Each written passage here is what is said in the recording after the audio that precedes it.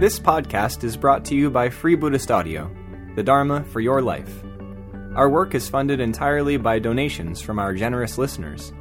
If you would like to help us keep this free, make a contribution at freebuddhistaudio.com/donate. Thank you, and happy listening.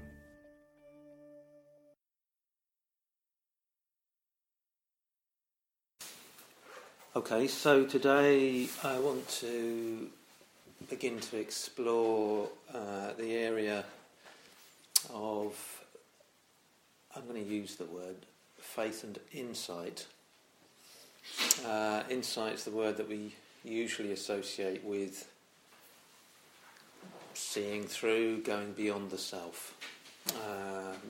The arising of wisdom, not just the development of positive qualities and calm, but the actual sort of penetrating through to reality. But I want to explore it in a way that sort of fits with the language we've been using this week. Insight, as I think I mentioned maybe on the first day, insight's a particular term, a particular kind of language.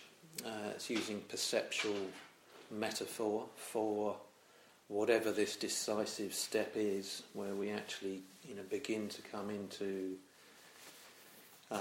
closer relationship, closer understanding with reality. But it's a visual metaphor to see into, to see deeply. Vipassana is the traditional term it's translating. But I want to suggest other ways we can actually explore the territory of self-transcendence. That's what I'm going to talk about it in terms of self-transcendence rather than insight.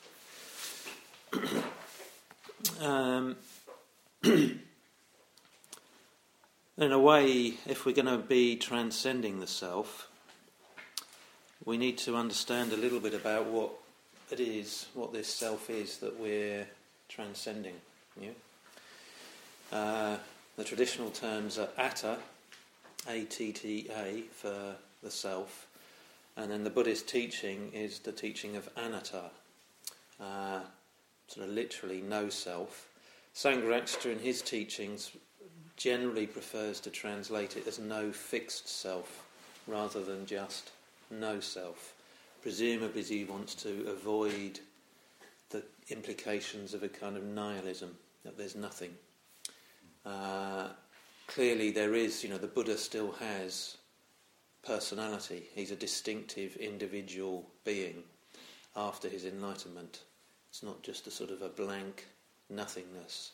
So I think Sangharakshita, in choosing to translate it generally in terms of no fixed self, is trying to avoid that tendency that we might have if there are underlying nihilistic views that, it's all a bit bleak, there's nothing there when you see through it. In a way, one of the definitive teachings about anatta is what's supposedly, or at least what the tradition ascribes as the second teaching of the Buddha. So we've got Dharma Day coming up. Dharma Day is the celebration on the full moon 2 months after the Buddha's enlightenment, usually falls in July, where we celebrate the first turning of the wheel of the Dharma. And tradition ascribes the Buddha to have taught to his 5 former ascetic disciples and friends. He taught them a middle way between, it's an ethical middle way, or a behavioural middle way rather than a metaphysical one, between sensual indulgence and ascetic suppression of the self. And then he teaches them the 4 Noble Truths and the Eightfold Path as the 4th of those truths. And traditionally, they're said to have gained stream entry. They're said to have made some irreversible breakthrough upon hearing that teaching. Subsequent to that, he taught the Anatta Lakkhana Sutta, the mark of no self sutta. So this is the kind of definitive expression in the early texts, at least, of what no self is. And on teaching them no self and exploring them and getting them to see that, they attain to full arahantship, enlightenment. That's how the tradition talks of it. But in the Anatta Lakkhana Sutta, the Buddha gives 2 arguments, you might say, for not self, for anatta, for no fixed self. One of them is the one that we're probably quite familiar with, which is that there's nothing permanent in our experience. Yeah, and because there's nothing permanent, we can't. It's denying that the self is some permanent, fixed entity that remains unchanged through our lives and that passes unchanged between lives. It's denying that. And I think the language of insight kind of lends itself to this aspect of the anatta lakkhana, the mark of not self, just seeing through the permanence of the self. Our attachment to the permanence of it, you see through that to the fact that there's nothing permanent in our experience. It's just a changing process dependent upon conditions. But the Buddha also gives another argument in this sutta. And his other argument is that we don't have control over the self. Yeah? What he actually says is, he's saying this to the 5 former friends, or friends who are former ascetic practitioners with him. He says to them, can you say, may my form, he goes through, these are the 5 skandhas, so it's Buddhist technical language. He goes through the 5 skandhas and says, can you say, may my form be such and such, and it will be such and such. May my feeling be such and such, and it will be such and such. May my perceptions, may my volitions, may my consciousness. Have you got control over the 5 skandhas of your experience? Can you turn them into something through just wanting to turn them into something? And in investigation of this with these 5 friends of his, they come to the conclusion, well, no, you don't actually have control. I think we need to avoid going to the extreme of we can't influence, but we certainly don't have control. You can't just say, may my body be such and such, may my feelings be such, or may I experience great bliss. And well, no, it doesn't happen like that, does it? You don't have control in that literal way. So there's an aspect of, in a way, understanding this teaching of anatta, or going beyond self, which is about losing or letting go of control of your experience. Or in a way, it's actually realising that you didn't have it in the first place. So a lot of the time, our energy, we have a view that we can directly influence and control things, and we invest quite a bit of our energy in trying to control ourselves and the world around us. So the Buddha's saying that actually that's a fiction, and we can stop doing that. Yeah. I'm going to read you a poem of Sangharakshita's, which I think gives very eloquent insight, or very eloquent expression to an insight into this aspect of not self. Yeah? It's a famous poem of his. You may have heard it before. I'll read it to you. Hour after hour, day after day, we try to grasp the ungraspable, pinpoint the unpredictable. Flowers wither when touched. Ice suddenly cracks beneath our feet. Vainly, we try to track bird flight through the sky, trace dumb fish through deep water, try to anticipate the earned smile, the soft reward, even try to grasp our own lives. But life slips through our fingers like snow. Life cannot belong to us. We belong to life. Life is king. So I'll just read the last part of it again. It says, even try to grasp our own lives. but life slips through our fingers like snow. Life cannot belong to us. We belong to life. Life is king. That last phrase is the title of the poem, Life is King. So this is, I think, Sangharakshita presumably giving expression to his personal experience of this mark of anatta. Anatta, which means we don't have control. We don't have control over our lives. But often that's what we're trying to do. We're trying to grasp our own lives. We try to make life belong to us. We try to bring life under our control, rather than realising that we belong to life. Life is king. Life is the ruling entity, as it were. That's not really poetically put, but that's if we can sort of give ourselves to life, we'll let go of the sense of self that we spend so much time protecting.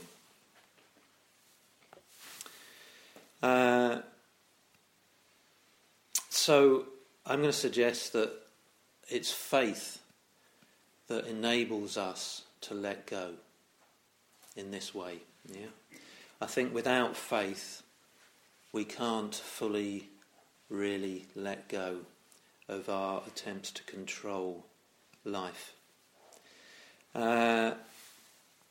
John Keats, a famous, well-known English romantic poet, in one of his letters to his brother, says something that is relevant here. He says, "I mean negative capability. That is, when a man is capable of being in uncertainties, mysteries, doubts, without any irritable reaching after fact and reason." Yeah? So I think Keats is describing a certain quality of being able to be open to uncertainty. Okay. He's coining a phrase, negative capability. He says, "I mean negative capability. That is, when a man is capable of being in uncertainties, mysteries, doubts, without any irritable reaching after fact and reason." Yeah? So this term that he's calling negative capability, I think this is very akin to the quality of faith. I think if you have a sense of faith and trust in Buddha, Dharma and Sangha, in life you might say, then you can, it's much more easy for you to be in this state of uncertainty, mystery and doubt, without this need. He talks about it as an irritable reaching after fact and reason. In a way, that's the self trying to get some control again, trying to sort of grasp life, make some sense of it. Yeah. In a way, this comes back to what I was talking about with Garva and reverence. Padmasambhava's phrase, "I do not have, I do not know, I do not understand." That's very much what Keats is talking about here. So we've got this tendency to want to grasp objects of knowledge, want to try and understand and give a sort of a fixed meaning to things so that we can make sense of it. And in a way, the Anatta teaching is encouraging us to drop that whole process. That is a process of the self. That is one of the ways the self operates, yeah? Trying to grasp and appropriate knowledge in order to overcome insecurity. So again, I was talking about going for refuge, and that comes out of the insecurity sort of inherent in our existential situation. So Buddhism's saying, instead of trying to, force some control, grasp our lives in some way, it's easier to do the other thing, to let go and be at ease with that fact that we are not in control. Yeah, there are it's not chaos. The world is not chaos. It is. It operates according to conditioned co-production, to conditionality. Things arise on the basis of conditions. One can participate in that, and one can participate in that wisely, and one can develop certain conditions rather than others, but you cannot control and grasp your life. So one of the things that lack of ability to control does, it's anxiety, isn't it? It provokes anxiety. If we can't control things, we're prone to anxiety. And in a way, that attempt to try and grasp and control, I think, is rooted in an anxiety, in an insecurity, in an uncertainty, in those things. So if we're going to be practicing any attempt to let go of control, we have to face up to and turn towards our anxiety. Faith, to me, is the great antidote to anxiety. Actually, in experience, this is in my own experience, to be able to be with uncertainty and with anxiety. If I've got a faith in the outcome of things, well, then I can let go. I can be with that anxiety rather than be driven by the anxiety. So I'll give a little bit of an example from my life. There was a period in 2013 to 2015, a period of a couple of years, where this is when I was emerging from a period of breakdown, and I didn't have any. I was homeless for that period, which doesn't mean to say I was literally moving one night to from one place to the next night to another place, or that I was sleeping on the streets. But I didn't have any security of tenure. I didn't have a home.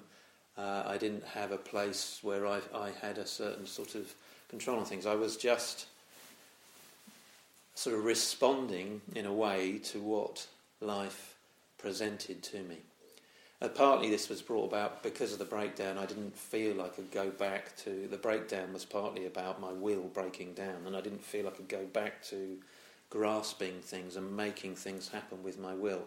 But I also chose to embrace that. I chose to be in that period without trying to fix something, trying to set something up that was going to give me a sense of security.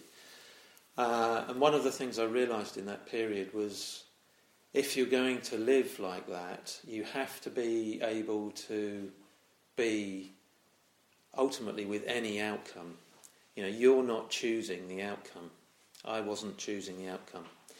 I'll give a little example of that. So at the start of that period, I was actually on a 3-month retreat at Guhyaloka in the Spanish mountains. I didn't know what I was doing when that retreat ended, quite literally. I didn't have a place to go to. I didn't have a home. I didn't have anything like that. I got into the last month of that retreat, and I sort of realised I couldn't leave it right till the last few days of the retreat to try and find out what I was going to do. So I got into the last month, and in the first week of the last month of that retreat, I thought, oh no, I've got to send some emails out to some friends or something to see what I might be doing when the retreat ends. So I did a naughty thing on retreat, but I did actually log on and check my emails. And the top of my inbox, this is not having checked emails for over 2 months, the very first email in my inbox sent to me that very morning was an email from Arya Pala, who was at that time the chair of Padmaloka Retreat Centre. And the email said, would you be interested in coming and doing some gardening at Padmaloka? You bet I was. But there seems something incredibly fortuitous in that. if I had decided not to check my emails, he actually finished that email with, "Please do get back to me as soon as you can. Things move fast at Padmaloka," as in somebody else might come up who might take that job. So that, in a way there was, life provided. Something came to me. I ended up, that wasn't immediate. I ended up then I went to Mani Raja, who's the chairman of Guhya Loka, who's a good friend of mine, and said, this has come up for a bit later, February of 3 months away. And he just said to me, he saw that in a way I was a little bit anxious and uncertain, and he just said to me, "Well, why don't you stay here until then?" So maybe it does happen like that sometimes. Maybe we get that kind of good fortune. But if you're going to practice like this, it's about seeing what comes your way. When you try to control, when you try through your will, you try to make things happen, which is the way we generally tend to operate in life. Actually, you close opportunities down when you do that. You can miss things that might be there if you try to control. But one of the things that if you're going to be open, you have to be able to accept whatever comes your way. Yeah. So part of the art of this practice, there's a phrase that's come back to my mind today. I think it's from Naropa, but I haven't been able to check. I haven't got the means to check this at the moment.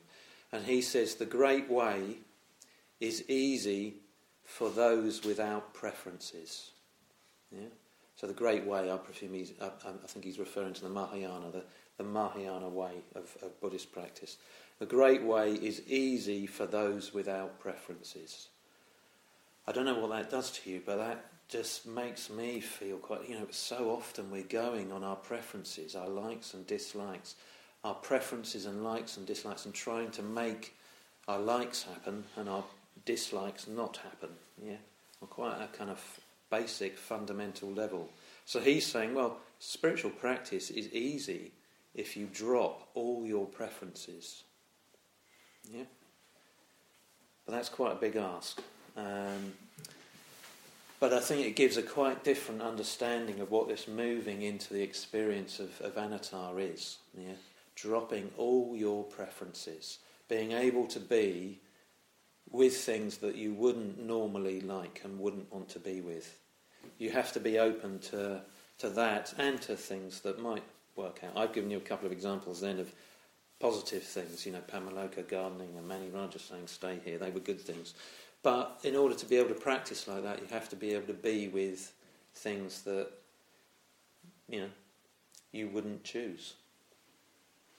And that is quite a deep practice. And I think to do that, you need to be in touch with a strong sense of faith and shraddha, that, a faith in actions having consequences, faith ultimately in the Buddha, I think, and the way things are. But we'll come back to that more in the next couple of days as well. So yes, faith, a strongly felt faith, enables us to be with this lack of control, be with the underlying anxiety that the attempt to control is a way of getting away from. Yeah. So Maria's got a question again. No, I just wanted to share what's it called, liknelse. On a spiritual retreat I went for quite some time ago about control, and the teacher, he said that you think you're controlling, but you might just let it go, because you think you're in a car by the steering wheel, but you will find that you're sitting in the back seat and the steering wheel is actually a toy. And I like that resemblance. As an image, Yeah.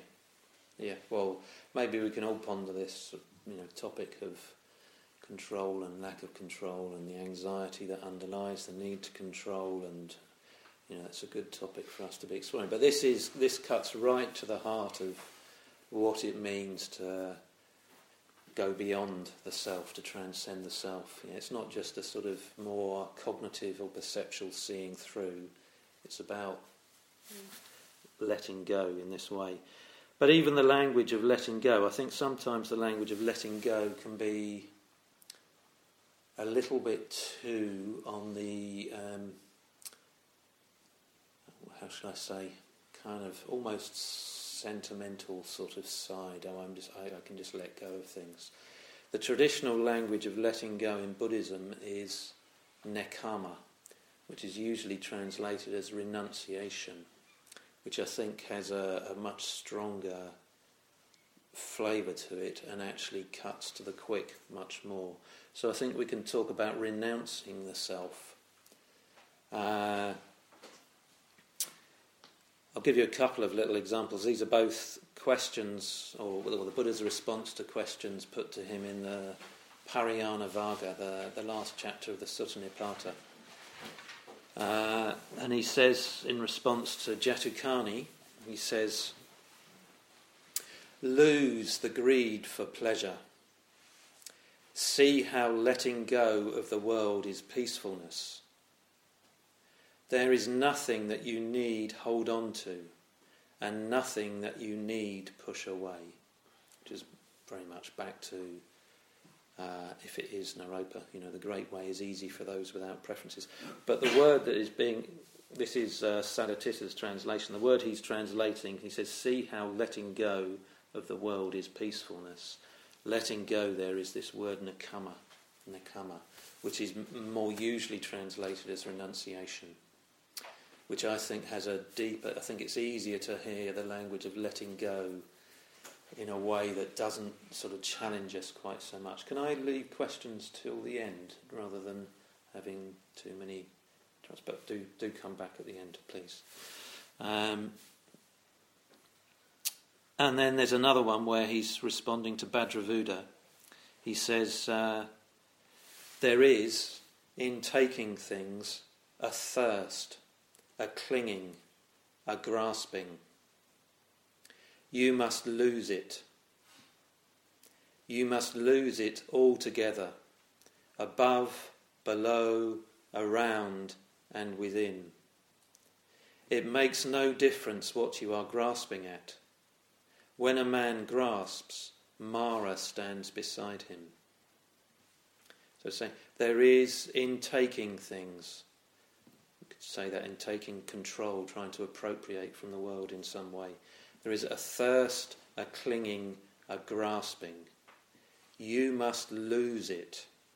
You must lose it altogether, above, below, around, and within. It makes no difference what you are grasping at. When a man grasps, Mara stands beside him. So again, this is coming back to the great way is easy for those without preferences.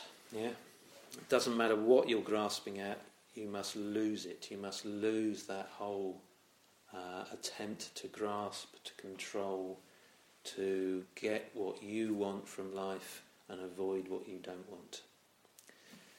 But yeah, so the language in those early texts is more of renunciation. But I think renunciation only really makes sense when, again, there is a sense of faith already awakened. So just to bring that back to the traditional account of the Buddha's life, or Siddhartha Gautama's life, he sees the three sights of the old person, the sick person, the dead person, and then the fourth sight. And on the basis of that, faith arises, as we explored earlier in the week. And then on that basis, he goes forth. Yeah. So going forth without a sense of faith of something higher, it could just be in a way, it could just be a slightly sort of alienating thing to do. Yeah. He does it on the basis of faith. He doesn't just... Otherwise it would be this kind of willed asceticism, the willed sort of suppression of the self, rather than a genuine expression of response to something higher values.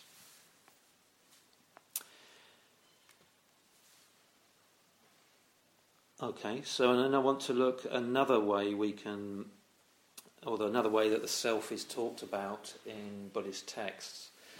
It actually comes, there's I think it's the Sarvastivadin Abhidharma, but it particularly gets drawn out in the Yogacara teachings.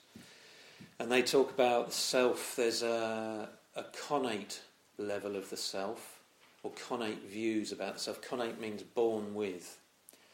And then there's acquired views that we acquire through our life, through our upbringing, through our education. But the four connate views, or the four atmas as they're called, these are things that in a way they're fundamentally how we structure our experience and our being in the world. And the traditional thing is they're what lead us to take rebirth. Yeah, these things, they're born with us. They're not acquired in this life.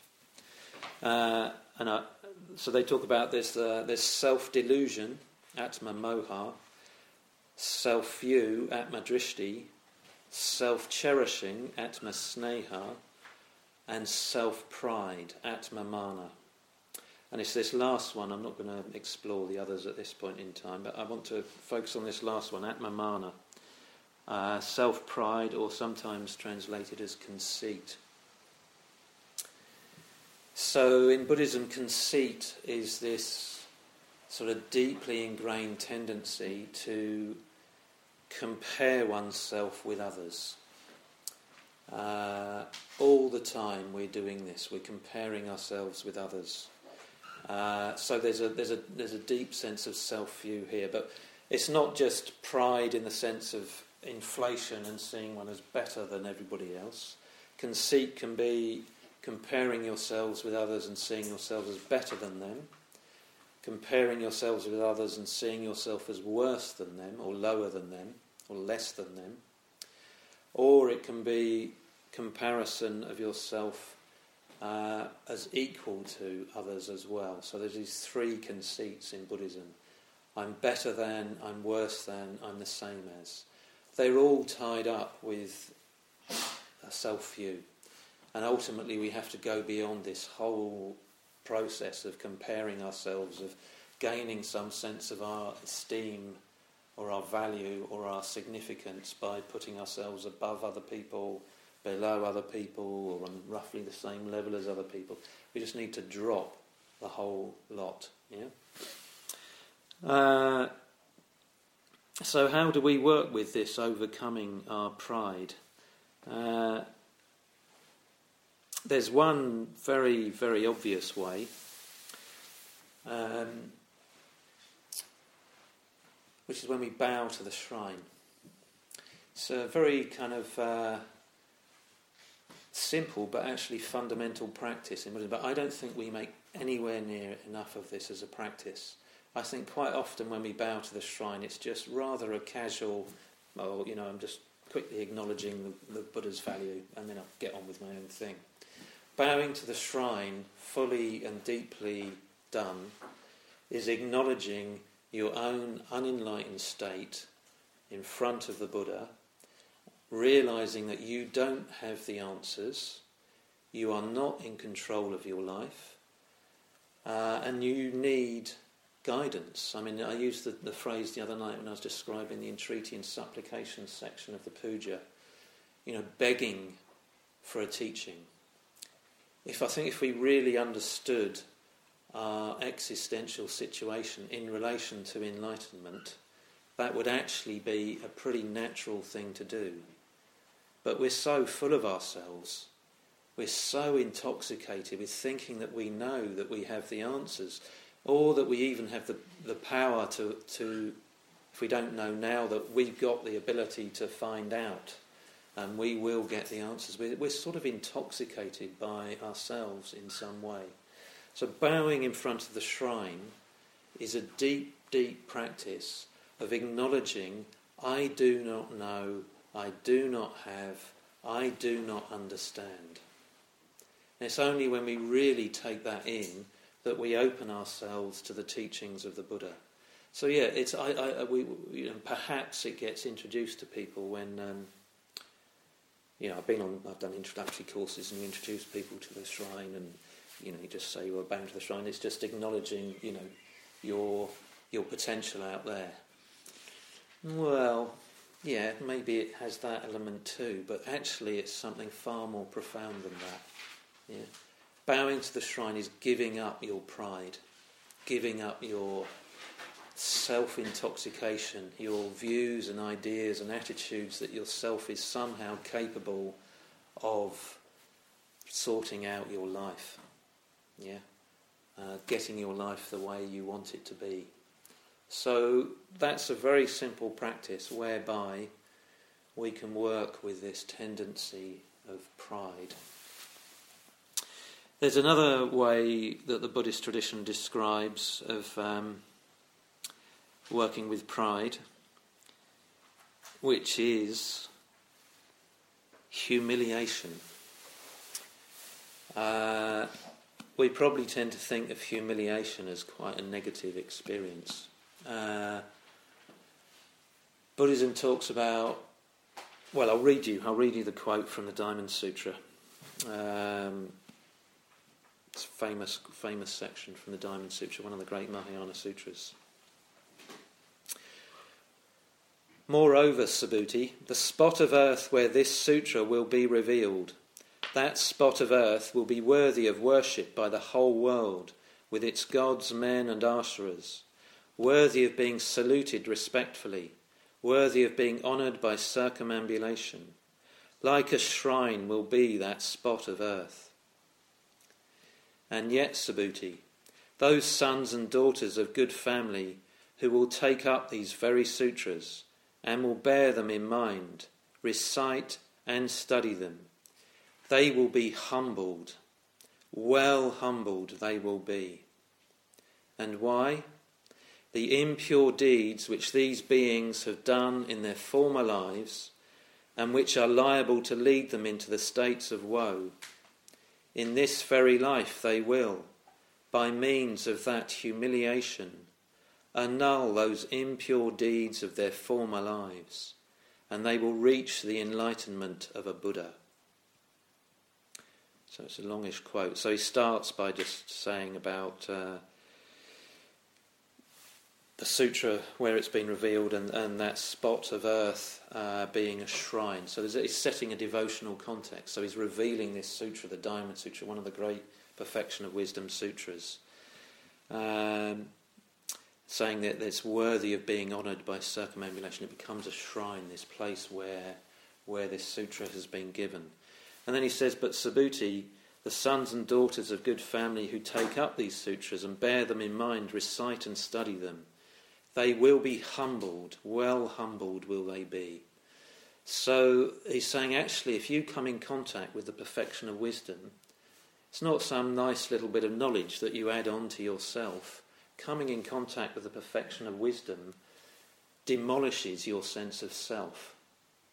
That'd be one way to talk about it. It's like it's a diamond, the Diamond Sutra, the Diamond Cutter Sutra. It cuts through all your preconceptions, your ideas, everything. It just demolishes them. And that is humbling, deeply humbling. It's not like, I know a little bit more about Buddhism, I can add that to myself and appropriate it. The Diamond Sutra and the Perfection of Wisdom resist that tendency we have to appropriate them. And then he says the impure deeds that we've done in the past will be, as it were, brought to fruition by means of that humiliation. Your humiliation in front of the Dharma is a purification of your unskillfulness in the past. That seems to be what the Buddha is saying here. So sometimes you may have had this experience where I'll come back to that in a slightly different way in a minute. So he says, it's that process of those deeds being brought to fruition. It's actually painful. Your unskillfulness from the past is brought to your attention. There's a purification. Dharma practice is sometimes talked about like this. It accelerates the purification of your unskillfulness. If you have deep unskillfulness in your past, the Dharma will bring that to light. And that's, in a way, spiritually, that's a positive process. You're not going to be able to escape the consequences of your actions in the past. They will come back to you, even enlightened beings. There's a famous story of Moggallana, who, one of the prime two chief disciples of the Buddha, fully enlightened being who's killed. He's killed. He doesn't die a peaceful life, and it's because of things he'd done before his enlightenment. So those things will come back to you. So the speeding up of that process actually starts to free you from the effects of that. It's a purifying process. And on the basis of that, the Buddha concludes this section with, and they will reach the enlightenment of a Buddha. So the process of humiliation, purification of one's unskillfulness, will lead to you becoming a Buddha. Yeah.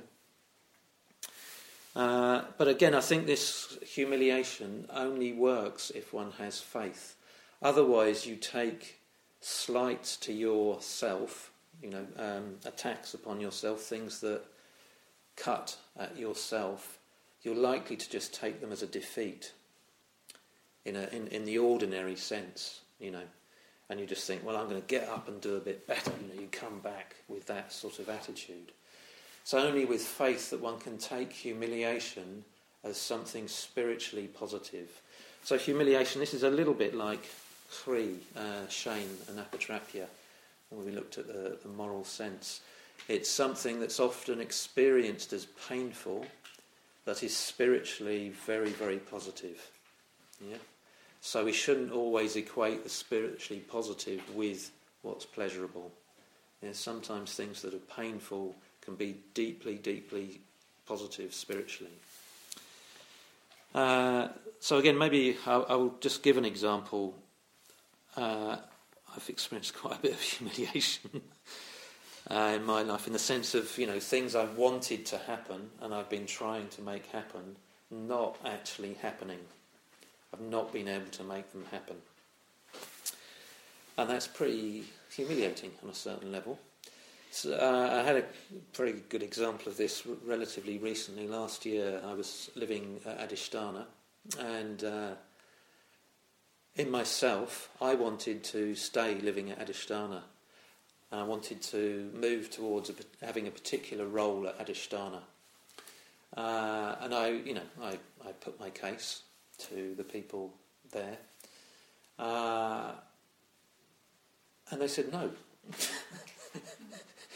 Anyway, it's a simple thing, but it hurt. It hurt. I really wanted to be there. I'd set up a strong motive and strong direction. But more than that, I had a whole sense of what my life was going to be about, or the meaning and purpose of my life, tied up with staying there and taking on this particular sort of role. And I couldn't make it happen. It wasn't under my control. It wasn't under my power. I was told that wasn't the case, and it was very, very painful at the time. But actually I had quite a few realisations. One of them was that I had this whole sense, like I say, of my life was going to be made meaningful at some point in the future by me taking on this role and fulfilling all these things for the future. Like my raison d'etre, my reason for being in this life, was somehow tied up with some future goal that I was projecting out. This is all the processes of the unenlightened self. I was projecting this out, had a certain sense of ambition, a certain sense of wanting to do certain things, and probably to be seen a certain kind of way, and to achieve certain things. And the fact that was sort of knocked back made me realise how much I was justifying my life by something in the future. And actually it gave me the opportunity to drop that whole sort of projection of myself into the future, which again is what the self does. We have a whole story. We have a story of ourselves in the past and a projection into the future. That's all unenlightened. Yeah, that's not the workings of anatta that the Buddha's talking about.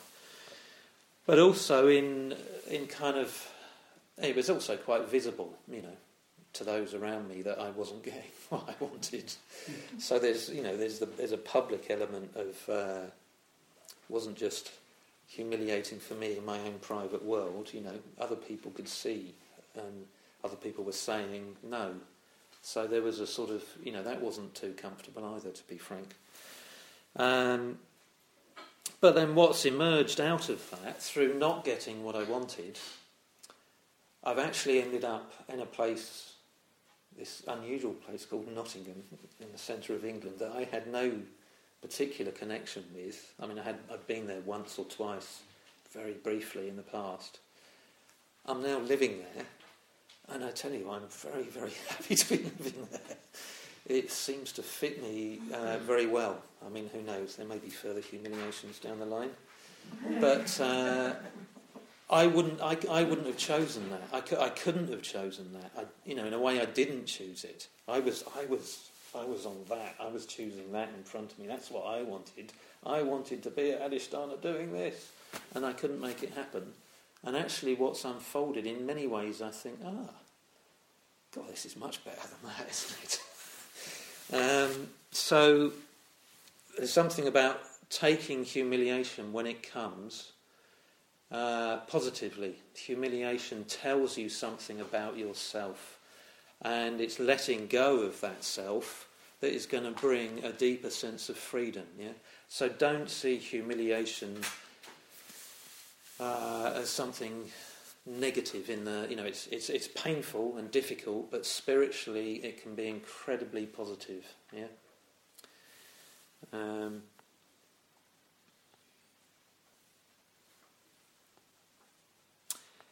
And yes, I'm going to finish with one final way that fits with this area of faith and self-transcendence. And this is something I'm going to come back to a bit more tomorrow and the day after as well, or touch on. I'm going to explore another way tomorrow of how we can go beyond the self from this more sort of faith-based perspective. But I just want to talk about what's called the hearing wisdom.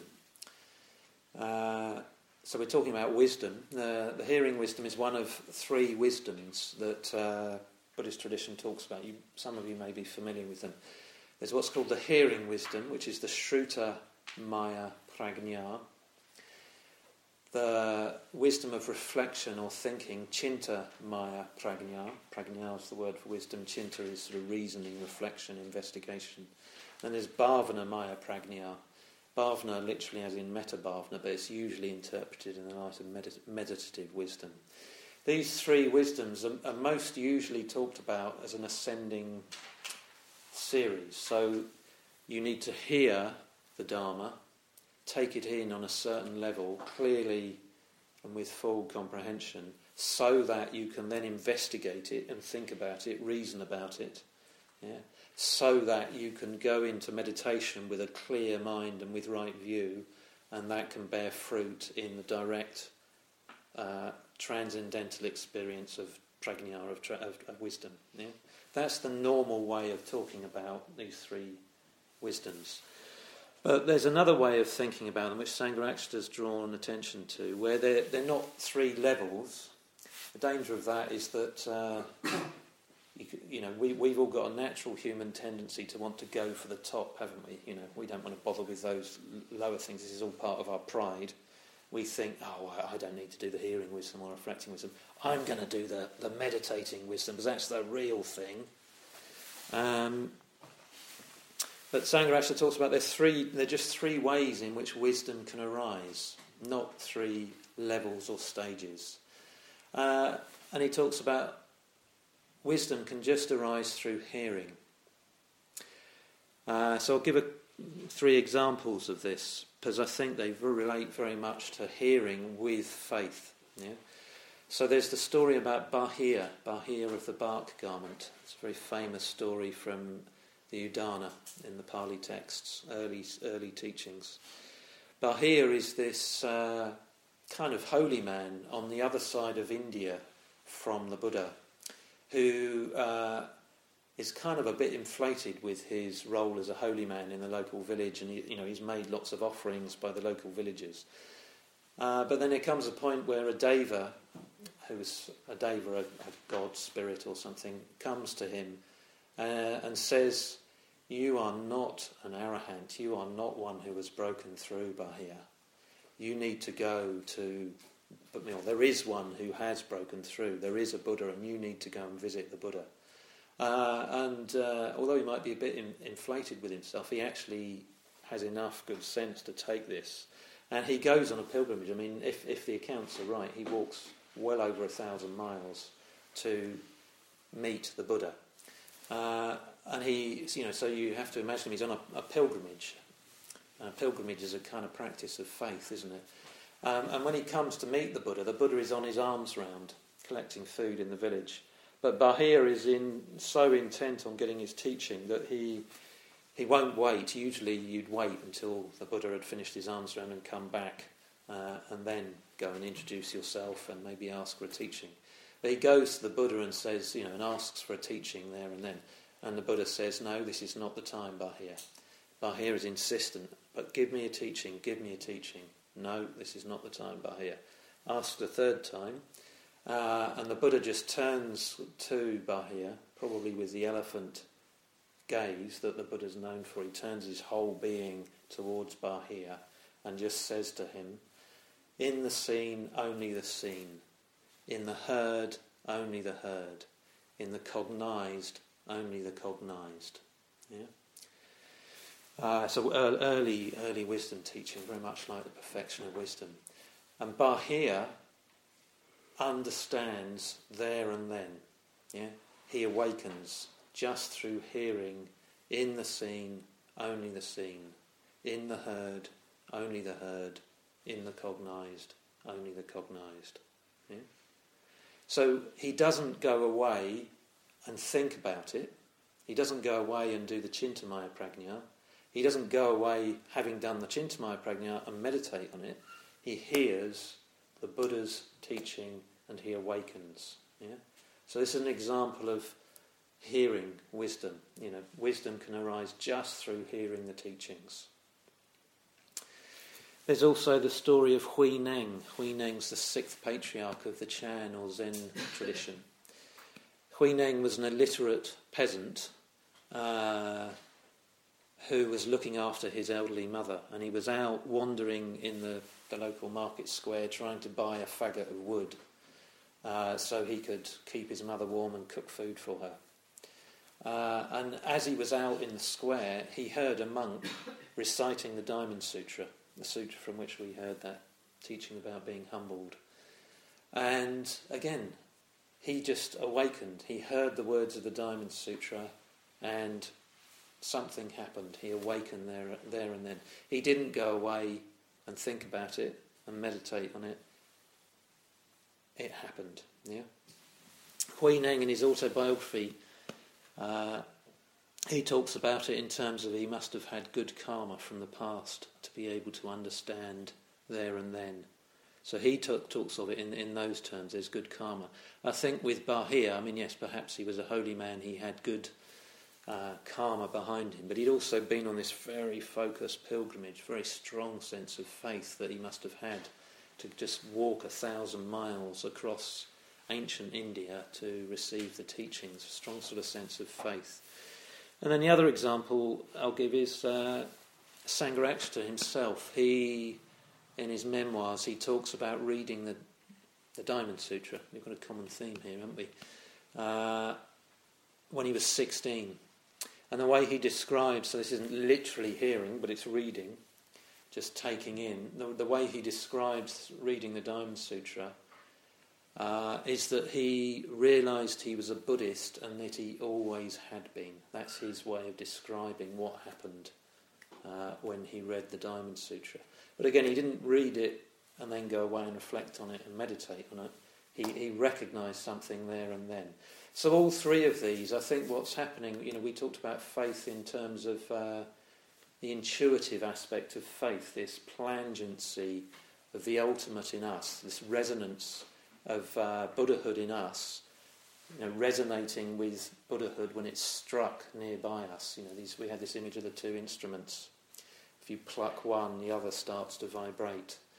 So in a way, that this is what seems to be happening in the hearing wisdom in these three examples. Something resonates very strongly upon hearing the Dharma, but it's also something deep and substantial.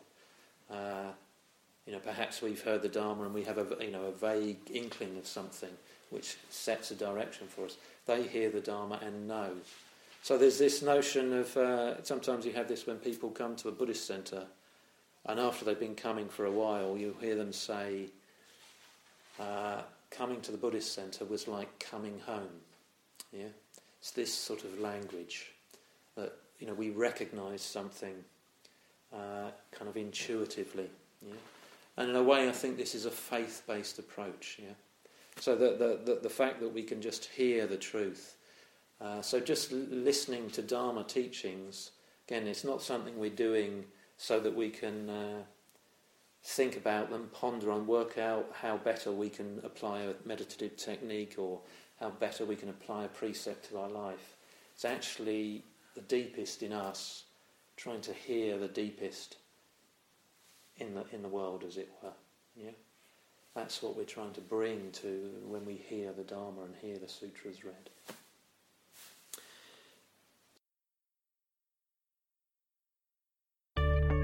We hope you enjoyed this week's podcast.